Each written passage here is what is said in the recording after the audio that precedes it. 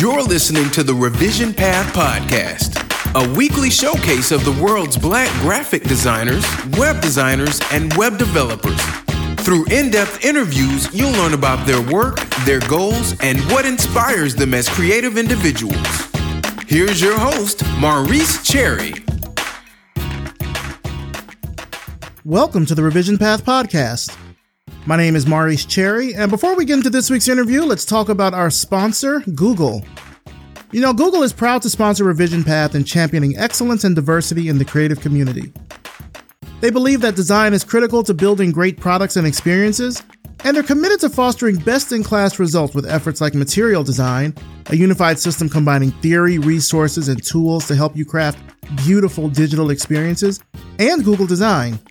From producing original articles and videos to hosting creative and educational partnerships, their goal is to connect, support, and inspire designers and technologists. To learn more, please visit them at design.google. Now for this week's interview. We're talking with Brian Douglas, a developer advocate at GitHub. Let's start the show. All right, so tell us who you are and what you do. So my name is Brian Douglas. I'm a developer advocate at GitHub, and a lot of people want to know what a developer advocate is. And my joke is I'm a developer that sends emails. But what I'm really focused on at GitHub is user adoption and growth for specific features, community engagement. So sometimes I get really deep in the code, like 50% of my time is writing code, and the other 50% of the time is actually engaged in the community based on the code I wrote. Interesting. And I was curious as to why a company like GitHub would need a developer advocate, considering a lot of developers are kind of already using GitHub. But it sounds like that engagement part is really the key thing with what you do. It is. I joined GitHub about 19 months ago in 2018. And so I've been here, it feels like forever, because I've seen so many different things change, including like the acquisition of Microsoft. And they had never had a proper developer advocate. So we've had like people who branded the title on LinkedIn. But as far as like developer relations team, we haven't had one until I joined. And it was really for focusing specifically on strategic features and adoption with the things. Because like a lot of small companies, including GitHub, like the employees become advocates. So I imagine for a lot of the companies that we love and we hear from some of the faces of those companies, they are regular engineers, regular designers, or regular PMs, and just happen to love the product they're talking about. And that's what GitHub had a lot of. There's a lot of engineers that love talking about our product. And then, so I came in to specifically focus on strategic things, stuff that maybe people weren't giving enough love to. So within my first year at GitHub, my focus was the GitHub API and interactions with that. And like GitHub's been around for 11 years and the API has been around for 11 years, but the adoption between the API and GitHub.com is like completely different. And different as in like not a lot of people are building on the API, but a ton of people using GitHub.com. So my focus last year was really engaging the community and teaching them best practice of how to use the API, why you would use the API, how to build integrations on our marketplace to eventually get, like, if you wanted to build like a company and make money off of that, like sort of get people engaged in that sort of way. What attracted you to GitHub? Well, that's simple. The paycheck is really what attracted me to GitHub. So, but to be honest, Keep it real, yeah. Yeah. So I've been using GitHub as long as I've been writing code. So 2013 is when I first created my GitHub account and started deciding I wanted to learn how to code. And so I've had an account since then. But my journey into programming is a long, winding journey. It's out there on the internet on the second episode of Code Newbies, if anybody's familiar with that podcast. Oh, yeah. We've had Saran on the show, too. Yeah. So getting to GitHub was at the point where I was working at a startup in San Francisco and early employee at the startup. And I really loved my job. And that's where I sort of learned how to be a developer advocate at that job. And I spoke at GitHub Universe, which is the premier GitHub conference, actually the month that they reached out to me. So I spoke at GitHub Universe. One of the senior directors at GitHub, I actually knew through another podcast I do. And he reached out and said, hey, you know, what are you doing? I see you're doing a lot of talks, talking about specifically GraphQL is what I was talking about. So they started the interview process basically just after that, had like a nice little chat at GitHub's office and went through the process to originally interview as an engineer because I did a lot of writing code at my last job and transitioned to a developer advocate at my last job and was sort of jonesing to get back into writing code full time, 100%. But then GitHub sort of gave me like a switcheroo and said, hey, we know you've been interviewing for this engineering role, but we're also trying to build a developer relations team. Would you like to be the first person on that team? So that's what got me here. And I joked about the paycheck. Like, I'm a developer by trade and I get paid as a developer, a senior developer at GitHub. But my focus is not 100% writing code. It's focusing on how to craft that story and get people engaged in certain features. What has been kind of your biggest challenge, though, with this role? Because it sounds like you said you kind of started the team in a way. Well, but what's been your biggest challenge? Yeah. I want to say I started my second coworker who joined a month after me. We joined literally within a month of each other. He's based in Europe. So we both initially kicked off this team at GitHub. But honestly, the challenge, personally, the challenge is always trying to convince people that you know what you're talking about. Credibility is a big thing as a developer advocate, because you could easily reside back into just sending emails, showing up at conferences, giving your best talk over and over again, and then sort of this coasting. Because developer advocacy and developer relations, though it's been around for a long time, a lot of people don't really get it, and a lot of people don't understand how to get value out of it. So some advocates could go from one company to the other company writing the same blog post over and over again and basically kill it. Because if you know how to talk to developers and you know how to reach them in the space that they're at, you can do that at any company and do well. So my personal challenge has always been trying to always make sure I stay grounded, make sure I stay up to speed on whatever the latest and greatest technology is, and also keep my developer skill set up. But working wise, it's always trying to keep ahead of what we're shipping. So we happen to be shipping a feature really soon. We're shipping a refresh to one of our features, and we got a lot of information and feedback from our beta, the cycle. But from that feedback, we ended up adjusting how we interact with the feature and basically improving that story through this beta program. And my last week has been trying to figure out how to leverage this project and then also build a story to share about this. So I have to keep tabs on all the engineering teams that are associated with my day job and make sure that I know exactly what they're talking about. Make sure that if the documentation is getting written, or if their API or interactions are getting written, make sure that anybody who claims to be a developer can leverage this. Because some of the worst thing you can do as a developer-focused company is assume that people know what you're talking about. So I try to sort of break those barriers in between. Developers know how to write code, but they don't know how to use your feature. It's probably something wrong with your feature. So we try to provide feedback on that sense. I remember when I started at Glitch, actually it was Fog Creek Software back then. I started, and in my first week, they had me at a developer conference, and it was really different from design conferences that I went to, because design conferences, everyone is very, open and talkative. The talks tend to be really super creative. There's always all these great questions. And then I'm in this developer conference. It was a one-day conference. It was DevRelCon in London. That was my first time in London. So it's first week on the job, first time in a different country at a completely different type of event that I've never been to before. It was a lot. But I remember everyone would give their talks, and then that was it. They would talk and they would walk off stage. No time for questions, anything. They just, all right, that's my talk. Boom, next talk right after that. And I remember trying to just talk to people and just learn what it is that is important to developers, because I know it's important to designers. I don't know how much that really differs. There's something that you said about, being able to talk to developers, how to talk to developers. What exactly does that entail? Yeah, that's a good question. I'm actually planning on being at DevRelCon London, and I was just spoke at DevRelCon SF. And communicating to developers is sometimes it can be challenging, and sometimes it doesn't really have to be as challenging. So you talk about developers getting on stage and then giving a talk and then walking off. I prefer not to have answer questions from stage at developer conferences, specifically for the reason, and I'm not sure if this if DevRelCon has the same sort of stance. Well, actually, they do, because I was on the organizing committee actually for the DevRelCon SF, and sometimes you can get some people who ask questions who are not really trying to ask a question; they're just trying to flex. Yeah. And so they're asking a question about hey, have you heard about this thing? Oh, you haven't? Well, let me take 2 minutes and then tell you exactly why your talk was invalid and that sort of thing. And like so my background is I did sales right outside of college. I got a finance degree during the worst time, during the market crash in 08, 07. And then took a sales job because that was the best way I could make money and sort of move out of my mom's house. And during that time I learned how to code. So like I had 4 years of like sales and sales admin experience, and also had like this experience of like communicating and networking. And then so I took an engineering job, and like my path into engineering was writing a blog post.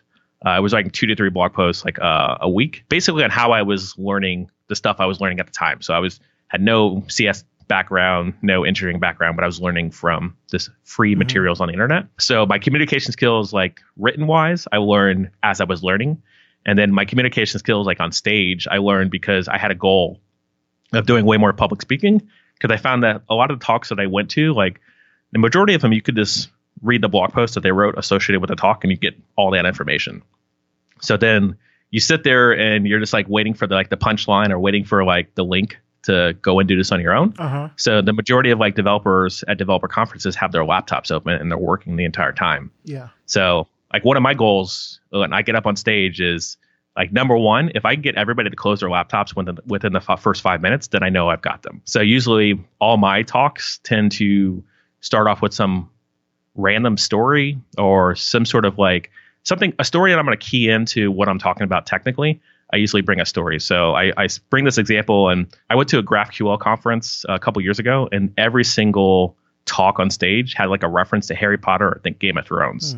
And I think that's like really leaning into the existing culture, the monoculture that we have in tech that's been around for the longest time, which is like no knock against anybody who likes Game of Thrones or Harry Potter, because I like Game of Thrones just like the next person. But also that's literally leaning into like the nerdy, the white culture, despite that, like, black and brown people do like Game of Thrones. But what I was getting at is that if you sit in a talk and like the punchline or the reason I'm going to close my laptop is because you mentioned Harry Potter, then maybe try harder because the last person did that. So my approach to that in that same conference that I got like super annoyed on watching all these same talks about the same thing with the same examples, my talk was about hip hop.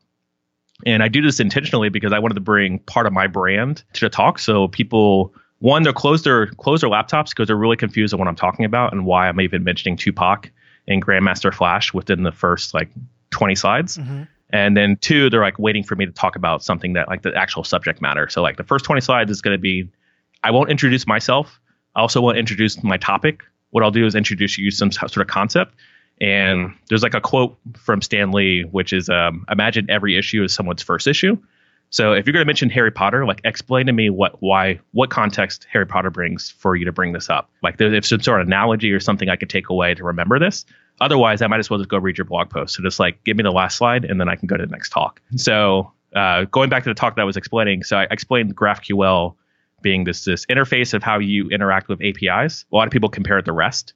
And there were a lot of conversations about REST being dead and like REST APIs not being like the best way to do things anymore.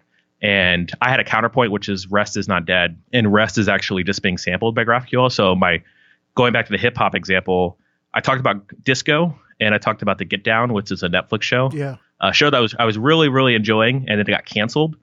So I love giving this talk in Silicon Valley when there's Netflix employees, so I can give them like a little nudge and say, hey, why'd you kill my show? But what I learned from that show is that like at Grandmaster Flash, it was like these 4 or 5 kids that started up this hip hop group, and they didn't know what it was called. They just knew that it was this new type of music, and they were taking disco beats and they were basically sampling them and making hip hop. And that same sort of like abstraction that you do is the same sort of abstraction that happened like with Tupac. So like I talk about Grandmaster Flash in the message, which is like, my brother's doing fast on my mother's TV, says you watch too much, it's not healthy. Like a lot of people know that verse, but people know the hook. Yeah. And the hook is, don't push me because I'm close to the edge. So yeah. So like Tupac took that song and he made Ain't Nothing But a Gangster's Party. So like the underlying beat came from that song. And that song was like the pinnacle point of when hip hop became less about partying and more about rapping about your life. Mm-hmm. And then that's exactly what gangster rap was. And that's what Tupac made a career on top of. Well, a short-lived career, but his rise came through gangster rap. And so my analogy is like Tupac got shot in 1996. And in 1996 is the same year that REST APIs came. So there was like this, and I just like this from Googling and Wikipedia. I found out like the same year that I forgot the guy, but he was at a University of Minnesota. He gave a spec out around REST APIs and then how this is like going to be the best way to interface with your database. So then I take this analogy 10 years later, GitHub. Because at the time I gave this talk, GitHub was my employer. He's still my employer. They decided to try out GraphQL the next year. So the next year after Tupac got shot, then you have like Puff Daddy taking that same sort of essence of sampling disco and all the like Shaka Khan and all the stuff that was happening in the 80s, like the next wave of disco and R&B. And he built an entire brand on sampling beats and music again. And like that, it's all cyclical. So GraphQL, you could actually sample your REST API with GraphQL. And so I've kind of meandered through like this explanation. There's a talk out there when I actually go really deep into hip hop culture and teach all my white tech bros in the audience about hip hop culture and just sort of have them walk away sort of like, oh, cool. Now I feel like I'm super woke because now I know about Tupac and Grandmaster Flash. But I do that intentionally because I could literally sit and talk about GraphQL for 100 slides for 40 minutes and everybody would be okay. And everybody would be like, okay, another talk about GraphQL. Let me just pull up my laptop. Let me get some work done while I'm listening and looking at blog posts. But instead, I try to sell people on the experience because most people go to conferences to be entertained, to network. So if you can walk away from my talk and one, know who I am, know what company I work for, and also like walk away with some extra information, then I feel like I've sort of won as a developer advocate. That's a really good tactic. I like that. I'm interested in that part that you said about why people probably don't ask questions from the stage because they're trying to trip you up. Because that's a very common thing in, now that I think about it, it's very common in design conferences where someone they don't have a question. They just want to pontificate for a few minutes. And even at events that I've been in, I make sure to say, like, if you got a question, ask a question. If you don't have a question, we're going to shut you down and move on to the next thing. So that kind of makes sense. Yeah, it's the worst when they're like, "Oh, I got two questions," and I'm right. It's like, well, and the first question is some long diatribe statement, and then the second question is like super short, and it's like, why don't you ask the second one first? Yeah. So I tend to say, hey, if you got a question, come find me. Like, walk up to the stage. I'll be here, standing here, and I tend to have a pretty good conversation after the fact, and then because more than likely, like most people, like unless I had someone actually, so I gave a talk and mentioned Kanye West in Chicago. And I had mentioned made a mention of like 50 Cent, like people were diehard 50 Cent fans. And like, they had like, oh, well, 50's actually sold this million albums. Cause I had like some sort of like statistic in my talk. So like those are I'll take that from the stage. Yeah, cool. You can correct me about how many albums 50 sold, but I'm not going to talk about like, well, REST APIs, they were invented for this reason and blah, blah, blah. Like, yeah, that's cool, but let's write a blog post about that, and I'll give you like a clap on Medium. So you mentioned that with your work that you're doing at GitHub, it's like 50% code and 50% kind of engagement around that code. How do you approach new projects at GitHub? Yeah. So like we've got a product roadmap, and we've got an idea of like where we're going to be in like 6 months, a year, 5 years. So as a developer relations, and I think this is kind of similar to developer relations in multiple companies, like you have a broad statement of like grow users or get more user adoption or signups. And like, it's going to be a very broad, like OKR, or objective key result, that you sort of, or KPI, whatever you want to call them at your company. So what I usually just try to do is look at the stuff that's out there and that we have. And what I did last year is try to focus on places where there was like problematic things, or maybe there was a lot of user drop off. So like trying to figure out like why is nobody using the API on GitHub? So, and then what my experience using GitHub's API is the fact that if you go to developer.github.com, now it's better nowadays, but like a year, 2 years ago, it was nothing but reference material. So the best way for me to learn how to use GitHub API was ask the developer sitting next to me. And that's what I literally did for a good 5 years as I was building stuff with GitHub's API. So we spent a lot of focus on trying to figure out, like, ask questions and interview some of our customers, or just ask our friends and figure out, okay, well, there's this problem with the API, this problem with the API, or I don't know how to do X.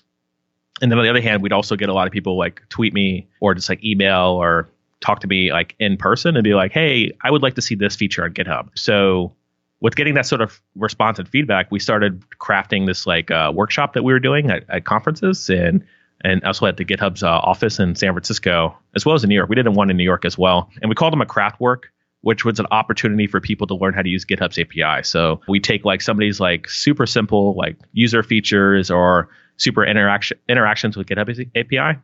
And we try to show people how easy it is to get like a one-click install or interactions with GitHub's API. And we leveraged, we went a couple iterations and we found that like just getting set up to use GitHub API took 45 minutes the first time we did it. We had to pick a language. So we picked JavaScript because we figured at the moment in time, JavaScript is something that you can Google pretty easily and find intro material on. So we chose JavaScript despite the fact that not everybody in the room knew JavaScript. So that was another hurdle. That was a hurdle for some people. And then we also had to choose like different JavaScript libraries. So we had to look at like node packages and be like, okay, this npm install this and don't pay attention to everything else. And mind you, the whole time we're trying to approach teaching people GitHub's API, but we had to spend 45 minutes on like just the getting set up and started. And then not to mention like you had to work about authentication. So like you got to have a GitHub account, which I think nowadays is not that big of a ask. Like a lot of people either like been tinkering or maybe tried it one time or already using it at work. So, but then you got to take your GitHub account and authenticate it with their API. So then you have to create a token. Then you have to know what JWTs are. And like there's all this process, like learning all the stuff that's not interacting with GitHub's feature set and GitHub's API. So what we did was we eventually, and you mentioned Glitch and you work at Glitch, like we eventually got to the point where like, let's just remove all this stuff, all this other things we don't want to talk about and just create a Glitch project and remix it. So the first step that we have now in like this craft work is now just click the Glitch remix. And then now let's get started with interacting with the API. So here's now the reference material. Here's the feature set. And no one has to know about like authentication. And like this is a way as developer relations, like we know our limitations. Like I can clone GitHub's repo today. Actually, I have GitHub's repo on my laptop. I can set up features and then go pitch it to engineering teams and say, hey, I wrote all this code to fix this problem. It took me 6 months, but can you please merge this in? And then I got to convince a product manager that this makes sense because I need to give a 45-minute workshop on this. And like, that's challenging. But when I do the reverse and like, hey, we had to use Glitch to like make this a little easier. And like, instead of making 45 minutes, it's 10 minutes. So with that feedback, we were able to go back to the engineering team and say, hey, if we're going to use Glitch for this workshop, how do we make this better? So with making it better. So now it's like, instead of 10 minutes is actually 30 seconds because we've sort of prepackaged all the YAML and all these sort of flags that you need to sort of answer when you first interact with a GitHub's API. We prepared it in a way that we could actually make this like a simplistic like interaction. And this is like something that I learned from my previous employer, which I haven't mentioned yet, was a company called Netlify. And their whole thing is you want to deploy your app as easy as possible to the web. So back in the day, like we had GeoCities and we could just like sign up with an account and start filling out information. And then you have like WordPress where if you go to WordPress.com, you can set up a WordPress site super easy. But when it came to developing sites on the web and JavaScript and HTML and like modern frameworks, there's always it's a little harder to figure out like, okay, well, if I'm using Node or React or Angular, like I've got to use these features and these flags to make sure it gets shipped on AWS.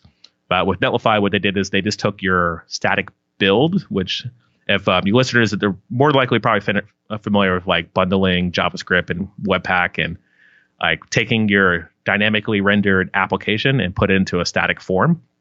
So Netlify saw this change and we're deploying it pretty easily to the point where one of our focuses, as at the time I was an engineer, was how do you make that onboarding path instead of 10 minutes, make it 60 seconds. So Netlify has prided itself now and today because now it's so easy that you can just click a button and have a site up. And that's sort of those things that I sort of brought over. The ideas that I brought over to GitHub, not just myself, but as we had conversations with the team, like how do we make this an easier process so we don't get user drop off and you get user adoption instead. So in a nutshell, that's like how I approach projects, is trying to make the user experience better. I think people at Glitch will definitely be excited to hear that folks at GitHub are using Glitch in that way. That's really dope to hear.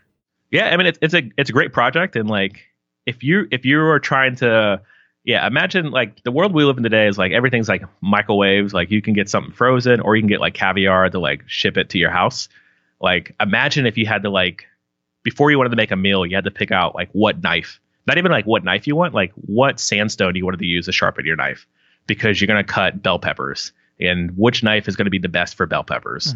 And then find out, like, what pot fits in, like, holds enough quarts or liters of water.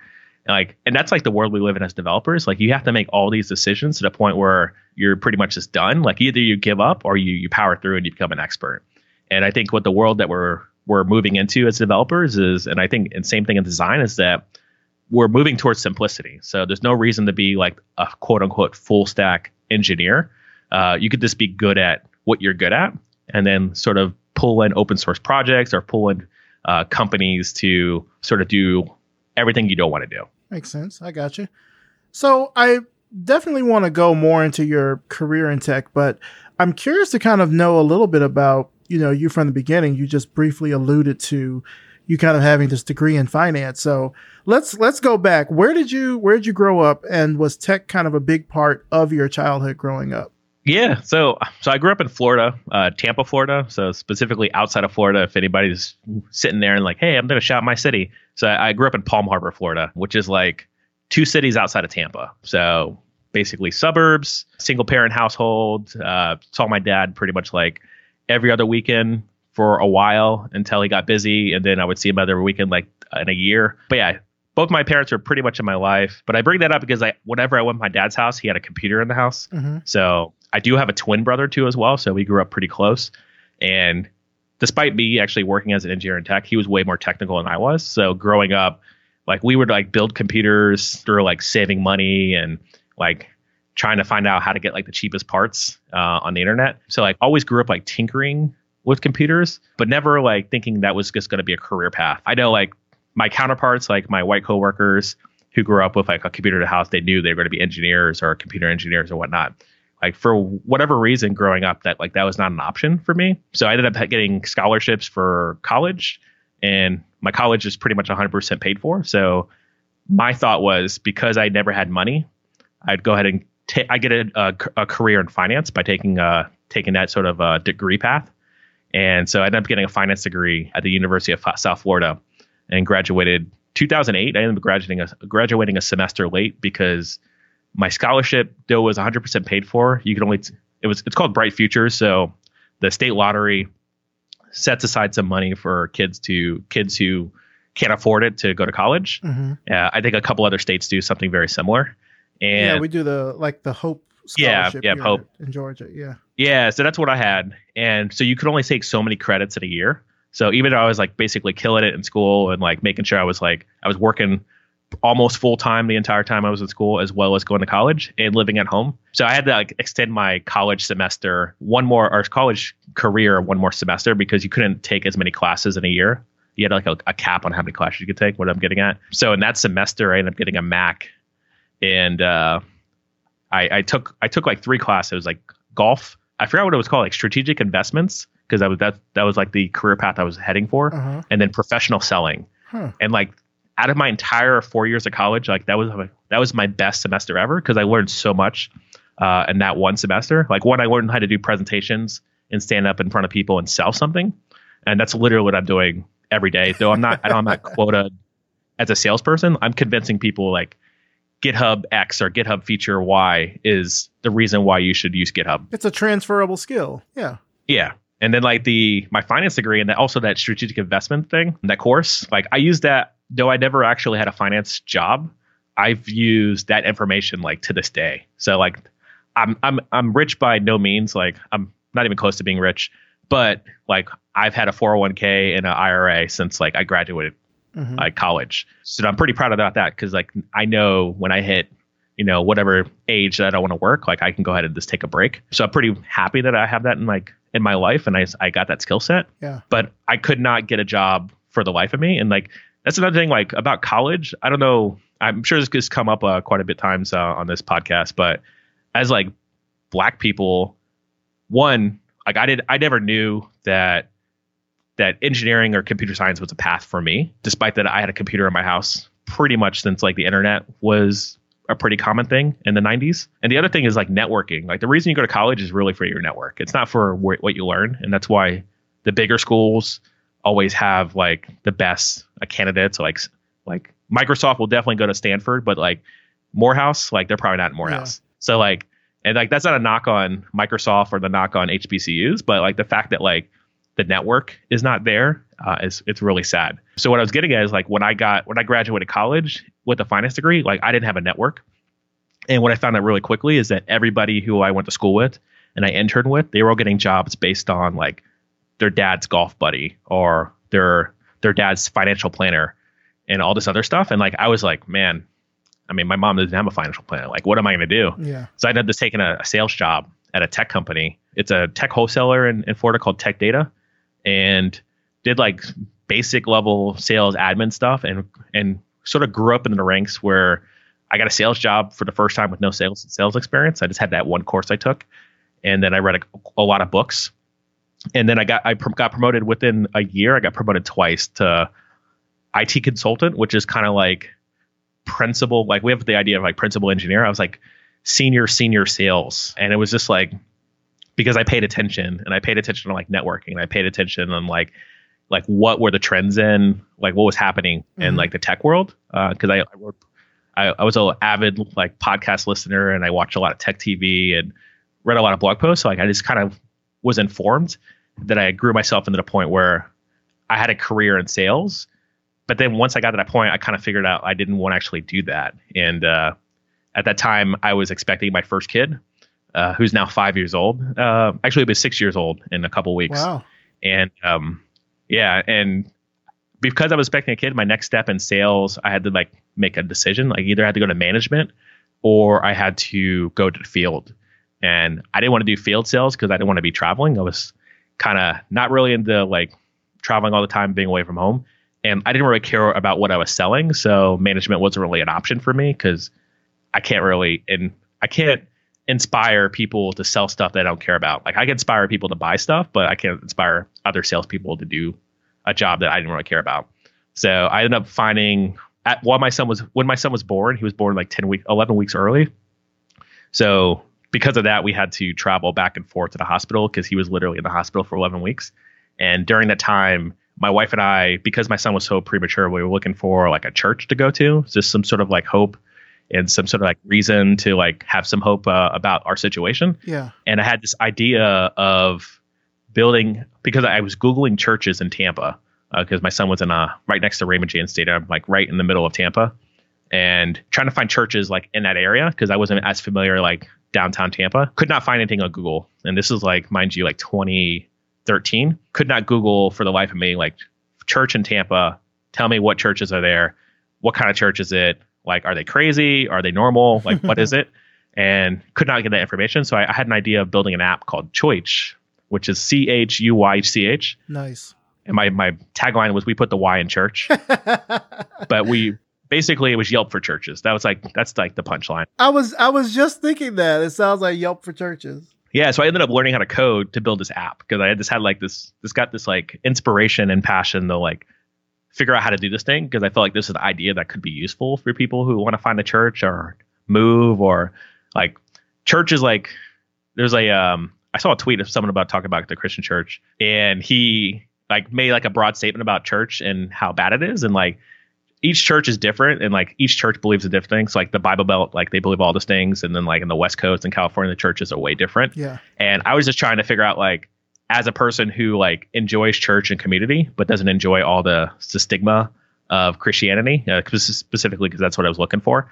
I was just trying to find out like, hey, I just want to know if this church is crazy or this church has a kids program or this church has music or whatever. And like that information did not like there are sites now and apps that exist in this manner, but at the time they didn't exist. So anyway, I learned how to code and decided I wanted to like build this little side project app and like quit my job eventually. And then as I was like planning on like a business strategy, mind you, I actually forgot to mention I was actually getting my MBA at the same time that all this was happening. So my goal was finish my MBA, start this little project as a company and quit my job and like be happy for the rest of my life. Turns out like doing stuff with church and putting information on the internet is like challenging because like churches were backwards and sensitive about reviews because like I would have like reviews as part of the platform. But then I found out that people were getting paid to write code full time. And like I mentioned, I had a computer. I didn't realize computer science was a thing. I went through the entire 4 years of college not knowing that I could just write code, because I always thought it was like you had to know how to write code for years to do anything. That's like my assumption, and they had to be like part genius. And once I discovered I could build an app with writing code, and then I discovered that people were making as much as I was making as a salesperson writing code as a junior engineer, that I was like, I'm just going to do this full time. Like, I don't mind tinkering and Googling and being on a computer all day. So I ended up getting a job out in Orlando.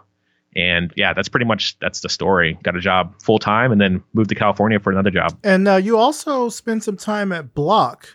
And I'm curious about this because you mentioned the finance degree, you mentioned MBA, but then you went to Block for an apprenticeship. Why did you choose that over, say, another kind of long-term education program? Yeah, so I considered it a lot. So I was getting my MBA, and then as I was getting my MBA, so like my first semester, we had to write like our first dissertation on companies. Yeah. And like how companies sort of started. It was like, I forgot what class it was, but I ended up writing on Google.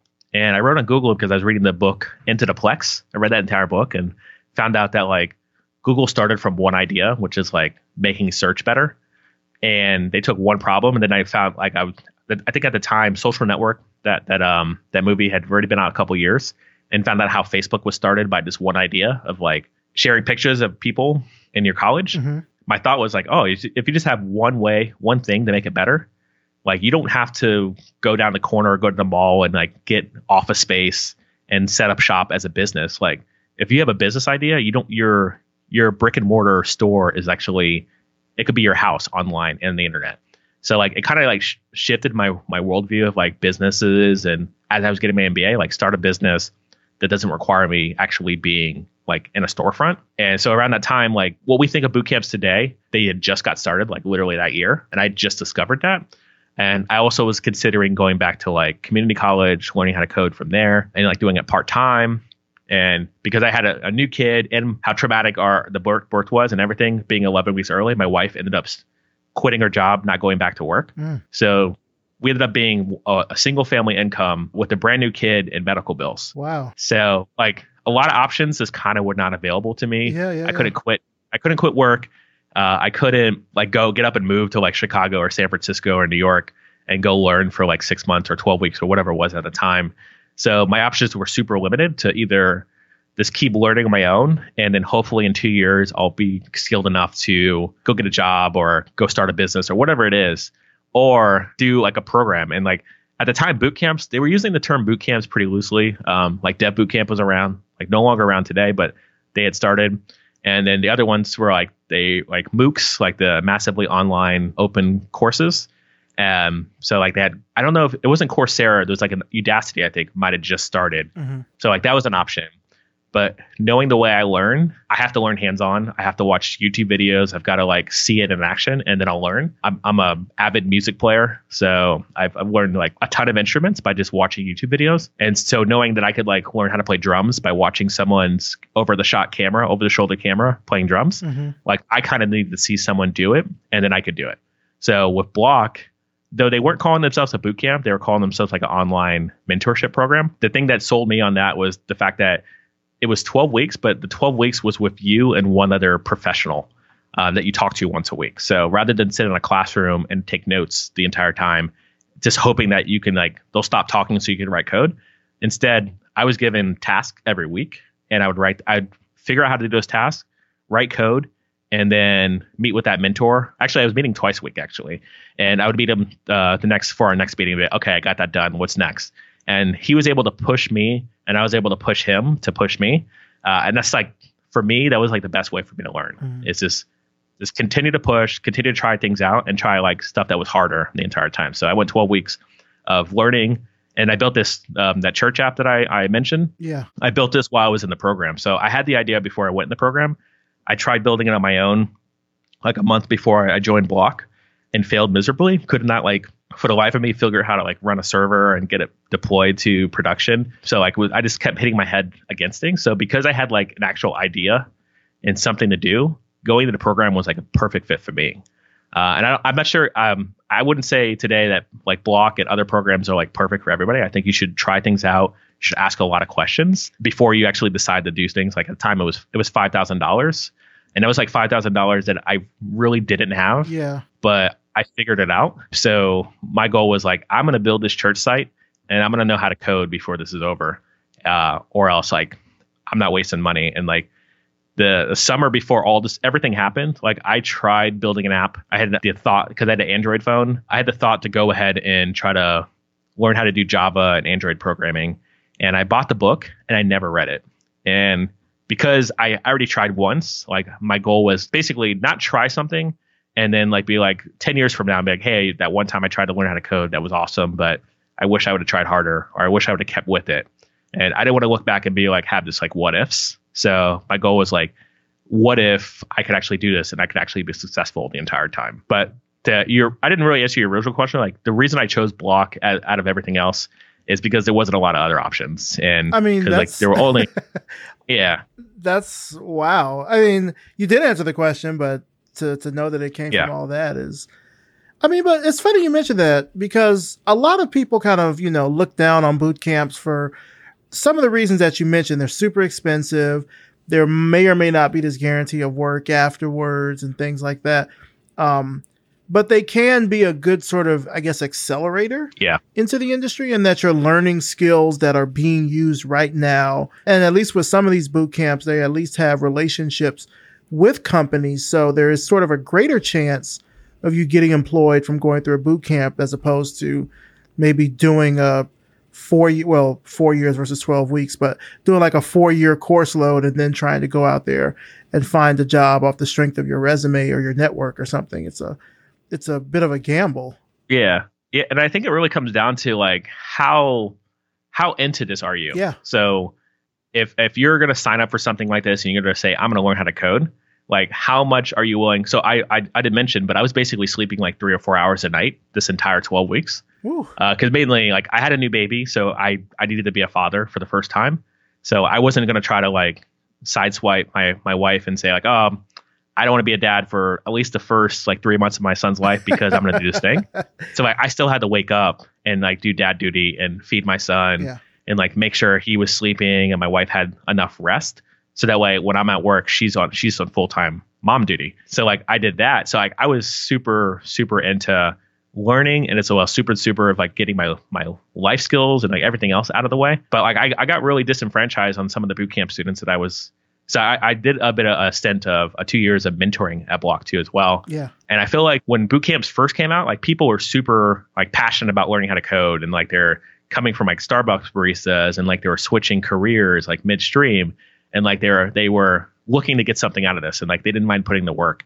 And I think boot camps had to evolve, and a lot of them have evolved into like what they are today, and some of them haven't survived. And I think it's because I went to community college my first 2 years of college. It was mainly because I didn't really have everything together. I didn't have the SCTs together and everything like that. So I wish hindsight I would have actually got that together. But like community college is like a place for people to sort of find themselves and like figure out like, what they're going to do next in their lives. So they take like general studies.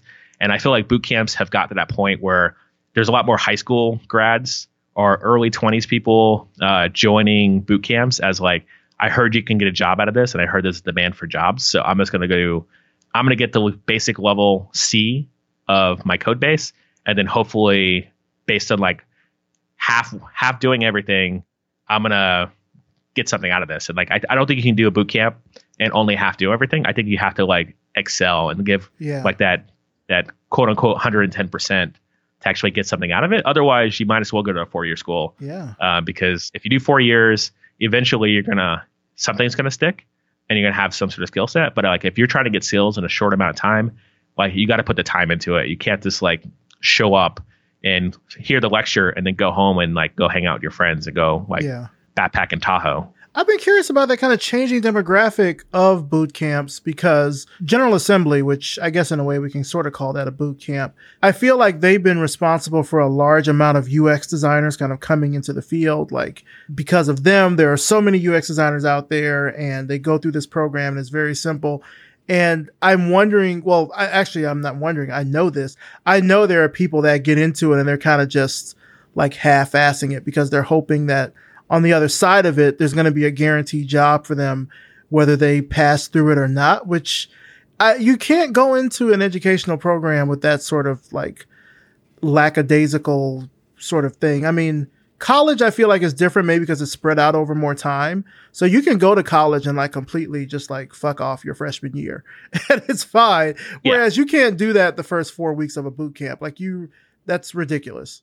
No, that's literally, like, you hit it on the head. Like, it's like you got to put the time into it. You got to put the effort into it. Like, I think of, like, this is like super cliche of an example, but I think of individuals like Michael Jordan and how he put the time in. Like, he was there before practice. He was there after practice.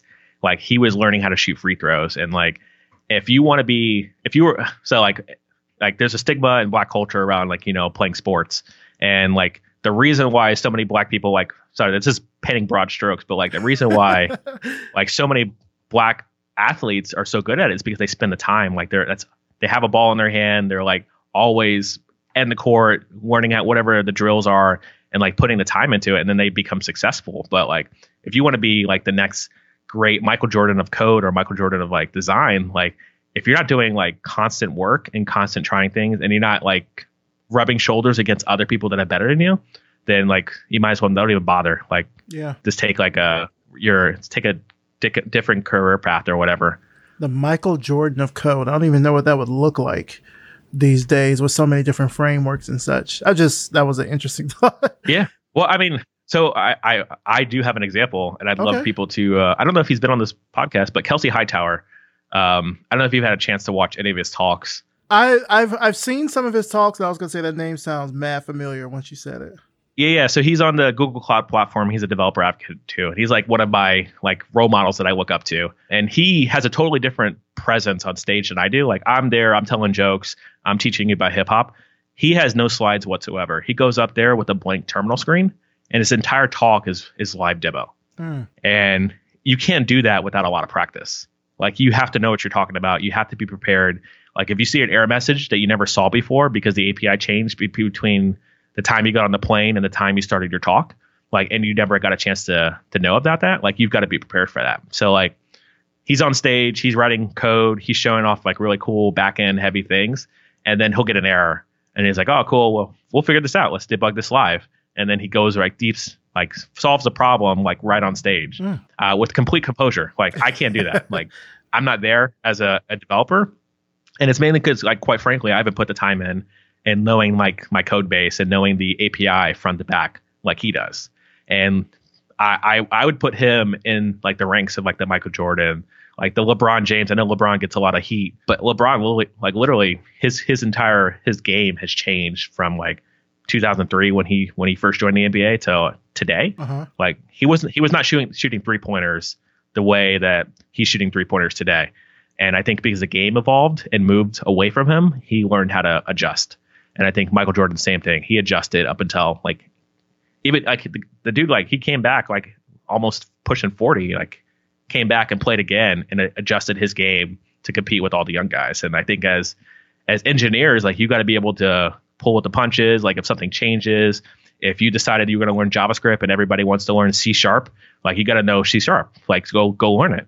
And I don't think a lot of the people who are coming in and they're going to the run of the mill, like General Assembly, like it was mentioned before, like, you got to put the time. And General Assembly has a really good program if you put the time into it. But I don't know if because General Assembly, I've heard, I don't mean to knock it, but I've heard this quote from them, like, they're the McDonald's of boot camps because they're like in every city.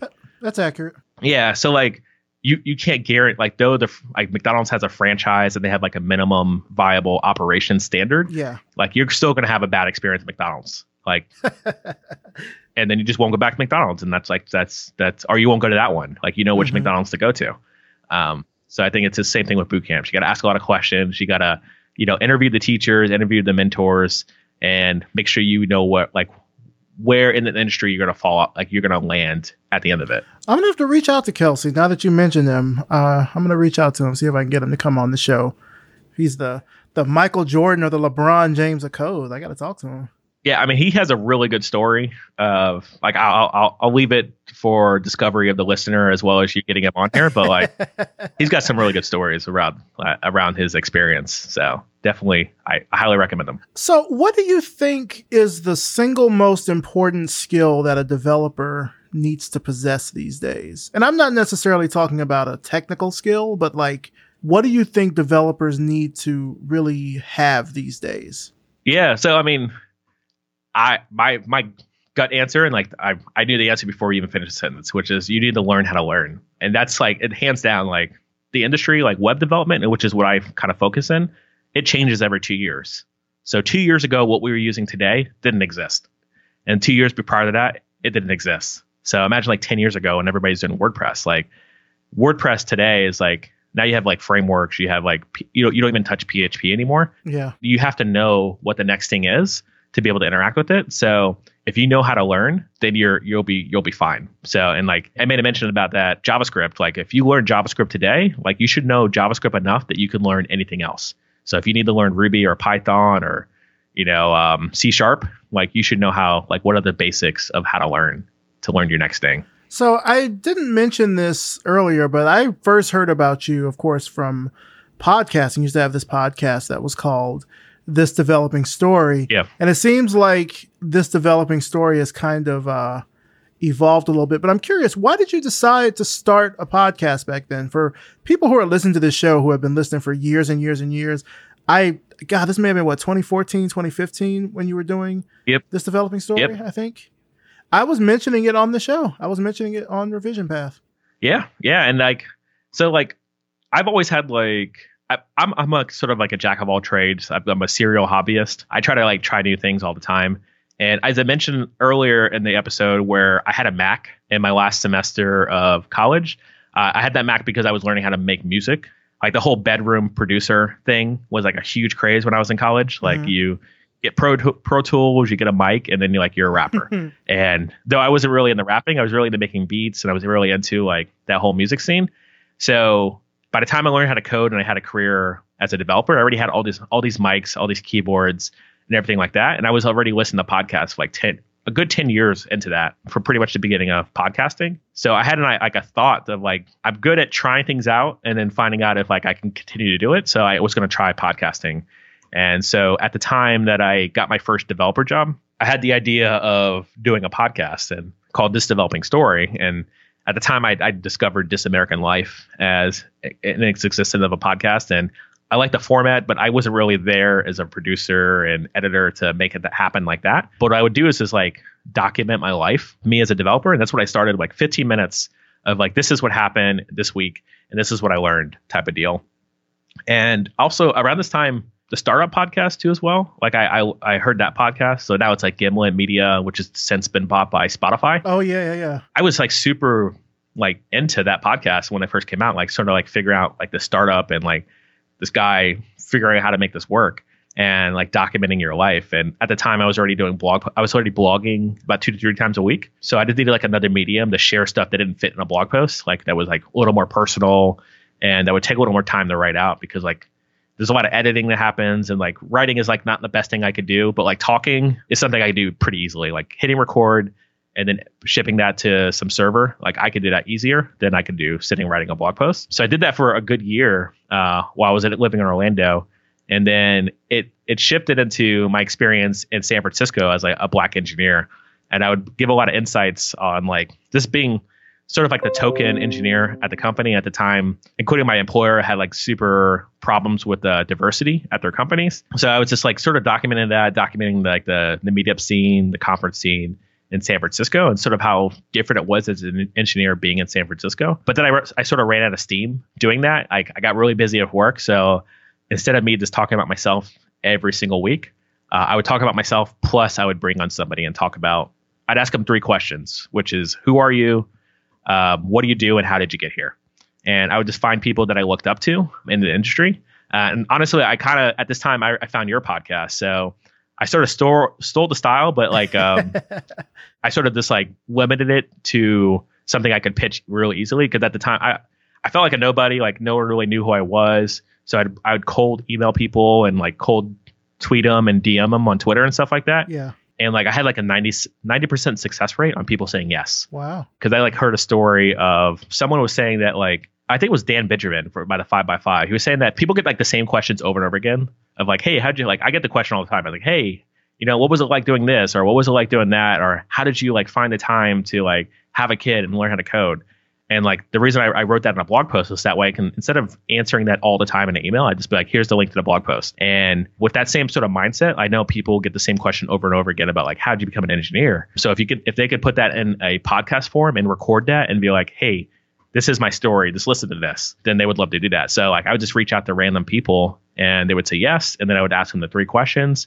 I'd keep it within 30 minutes. And I did that for 70 something episodes, which was a blast. And like some of the networks and like the jobs I've gotten since have been literally from this podcast. And I grew my network in San Francisco of like knowing nobody to now knowing every time I walk into a room of developers, like I can guarantee I at least know like 4 or 5 of them. And it's like, this is like the sort of like where I started. And like, it seems like this developing story kind of evolved into what you're doing now with Jamstack Radio. Is that right? Yeah. So I was doing this developing story. So I joined Netlify. Like crazy enough, I went to a meetup, saw the CEO pitch Netlify from stage at an Ember meetup. And it was like the month that they actually launched as a product. And at the time, there was a company called DivShot where I was hosting all my websites on. So all my JavaScript sites were hosted on DivShot. They actually got bought by Firebase, which is now Firebase Deploy. So like DivShot became Firebase Deploy, and they were bought by Google. So like anyway, they said that they were going to shut down everybody's sites and you had to move somewhere else. And that same month that happened, I found Netlify. So I moved all my stuff to Netlify. And then a year of doing the same developing story and as well as my blog for a year. They reached out to me directly and said, hey, we kind of like what you're doing, like with the blogging and the podcasting thing. Also, all the code you're writing is exactly what we're hiring. So would you like to come work for us? And like literally that was it. Like I had like kind of an interview, but it wasn't really an interview. It was kind of like, hey, can you just make this feature and we'll see if it's good. We'll kick the tires on it. And then like, here you go. Here's a job. So that was my experience. And it's because I put myself out there. Yeah. The second week I was at Netlify, actually the first week I was at Netlify, one of the people who was like, because I was employee like 4 at Netlify, there was like one guy who was doing content marketing as well as everything that wasn't code. He basically pitched me. He's like, hey, you already do a podcast. Like, do you want to record a podcast with this company that is pitching us to do a podcast? So do you already have experience? And that was Jamstack Radio. And I was like, oh, sure, let's do it. So I basically took that same concept of what I was doing, this developing story, but I had like a very specific topic, which was JavaScript APIs and markup, which is the jam, and talked about front-end web development. So I've been doing that for I guess I'm at episode 45. I just recorded yesterday. So nice. Yeah, I've been doing that pretty strong. And because my role at Netlify got pretty intense of like, I was shipping code as well as I was doing developer advocacy as well as I was doing a podcast for them, I ended up shutting down. Well, I never officially shut down this developing story because I always wanted to like still have it to bring it back. But I haven't published an episode in almost 3 years now. The story is still developing. It is. And honestly, I've recorded like a, hey, I'm sorry I haven't recorded an episode, like sort of like, hey, I know it's been a while since this podcast has had an episode type of deal. Yeah. But then I always feel like disingenuous because like I ended up deleting it because I'm like, I'm just gonna keep this open-ended because I never know like if I'm gonna like maybe I leave GitHub or I want something else or I do my own side project. Like that platform is something that I'd always want to keep open-ended. Nice. That's funny not funny, but I'll say it's good that you had such a high success rate with reaching out to people. Like that was not the case for me. Yeah, and I guess I got lucky maybe because I don't know, I just had like a canned email, and I guess when I go on Twitter, I'd reach out to people who like were kind of known but not super known. And I think like a lot of your guests on the podcast are like this too as well. But I guess I was just, I don't know, maybe developers just feel like they don't get enough attention, so they would say yes, but not really sure why the success. I mean, that's not a bad thing. I mean, that's actually really good. Yeah, I know I would reach out to people and, who are you? What is this? I've never heard of this. Like my success rate is like, I'll be honest with you. My success rate now is even still not that great. It's about 20% maybe. Really? It's not that great. Yeah. It's not that great.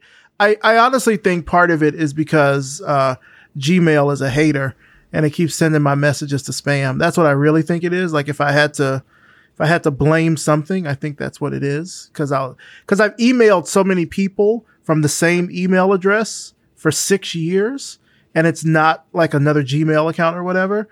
And I think because so many people that I end up messaging have a Gmail account, then Gmail now thinks that this domain is like spam or something. I'm guessing that's what it is. I don't really know, but it's not as easy as I would like for it to be most times. Most months I'm still like hunting down guests. Like, you want to come on the show? You want to come talk to me? That sort of thing. So, yeah. Well, I'm sure I'll give it a little call out. I don't know, targeted advertising. Yeah, there you go. Yeah. But I feel like this show is really filled in a really good niche, because like I am by no means a designer. I know this show really started off as being like Black designers. Yeah. And I didn't know that there could be a niche of Black anything, at least in tech or anything like tangential. So like when I found there was a list of designers that were Black and I could learn about their stories, and like my story is like, I didn't know, like honestly, growing up in Florida, like HBCUs, like the only one I knew of was FAMU. Yeah. And I would have went there, but I ended up getting a school close to home that I didn't have to pay for a room and board on. Mm-hmm. But like I've learned so much about Black culture from the show and like Black design, and like we haven't really touched on like more of my day job, but like I lead a ERG at GitHub. We call ourselves the Black Cats. Nice. And we recently just had a event where we were specifically targeting Black engineers in college. So we targeted like the Omega Phi Psi, which is the Black fraternity. Yeah. And we had in coordination of like Morehouse and the other schools in Spelman, had an event where we taught people how to do open source as GitHub employees and as the Black ERG at GitHub. And like the amount of like, I don't know, I'll find that in like a couple years. I feel like we touched people, we've changed lives, we've changed trajectory of like CS degree students who thought that they could just get a CS degree from HBCU and like be okay at the other end of it. Like, we sort of exposed them to the world of GitHub and open source and like connecting and networking like outside the idea of internships. And like, I really enjoyed that. And I really look forward to it influencing the culture that I come from even more heavily with under the umbrella of GitHub. So I'm super proud to be a part of that organization and sort of grow that in the future. Nice. Well, hey, if you ever want to have a somewhat design developer podcast out there, let me know. I'll do it. It's not a problem. Yeah, for sure. And actually, I didn't even mention too, because you're based in Atlanta too. Yeah, we hosted this in Atlanta, in Decatur County, and we had like some politicians too, like state representatives come through, and they're like, they were impressed at how technical the event was.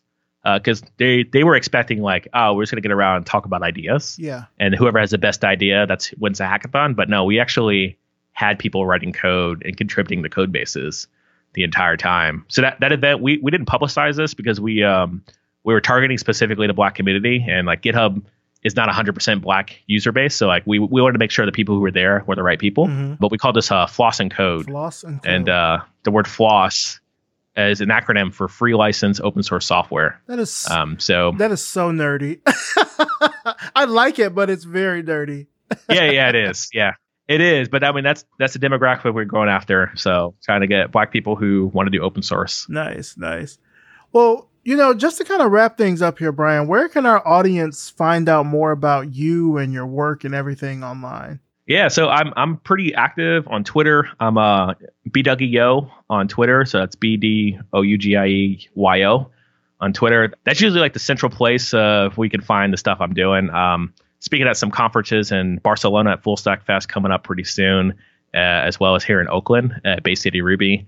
And then also I got a website, Brian Douglas sent me, that I'm hoping to kind of refresh it hopefully pretty soon. It's been similar to the Disc Developing Story. I stopped writing blog posts on there at the same time, just because I got so busy. But I've actually got a blog post I already wrote that I'll be publishing in the next few weeks on there to sort of revive that. And who knows, maybe that podcast will come back if I find the time. Nice. Man, well, Brian Douglas, I want to thank you just so much for coming on the show. I mean, as I mentioned before, I knew about your story, I think a little bit just from listening to the podcast, but really, as you talked about growing up in Florida, even the challenges that you were having in terms of your family and then learning code and all of this. I mean, I feel like people really want to know about the story behind the the personality or like the story behind the developer. Because so many times, especially for us being, Black people in this industry, these aspirational stories end up being held so much as like possibility models in a way. It's like, oh yeah, be like this person. But then you don't really know like the story of how they got there and why it's so important to them and things like that. So I think it's really great to talk about this and to explore this. And your developer story is still being developed. So Thank you so much for coming on the show. I appreciate it. It was a pleasure. Thank you. Thoughts of love are in your mind. And that's it for this week. Big thanks to Brian Douglas, and thanks to you for listening. You can find out more about Brian and his work through the links in the show notes at glitch.com/Revision Path. Revision Path is a Glitch Media Network podcast and is produced by Maurice Cherry and edited by Brittany Brown. Our intro voiceover is by Music Man Dre with intro and outro music by Yellow Speaker. We're also powered by Simplecast, which is the easiest way for podcasters to publish and distribute audio on the internet. Make sure you check out the show notes for a link to sign up for a 14-day free trial. And if you like this episode, then please let more people know about it by leaving us a rating and a review on Apple Podcasts. It only takes about a minute or so to do, but it really helps spread the word about Revision Path everywhere. You can also find us on Spotify, Google Podcasts, SoundCloud, or wherever you find your favorite shows.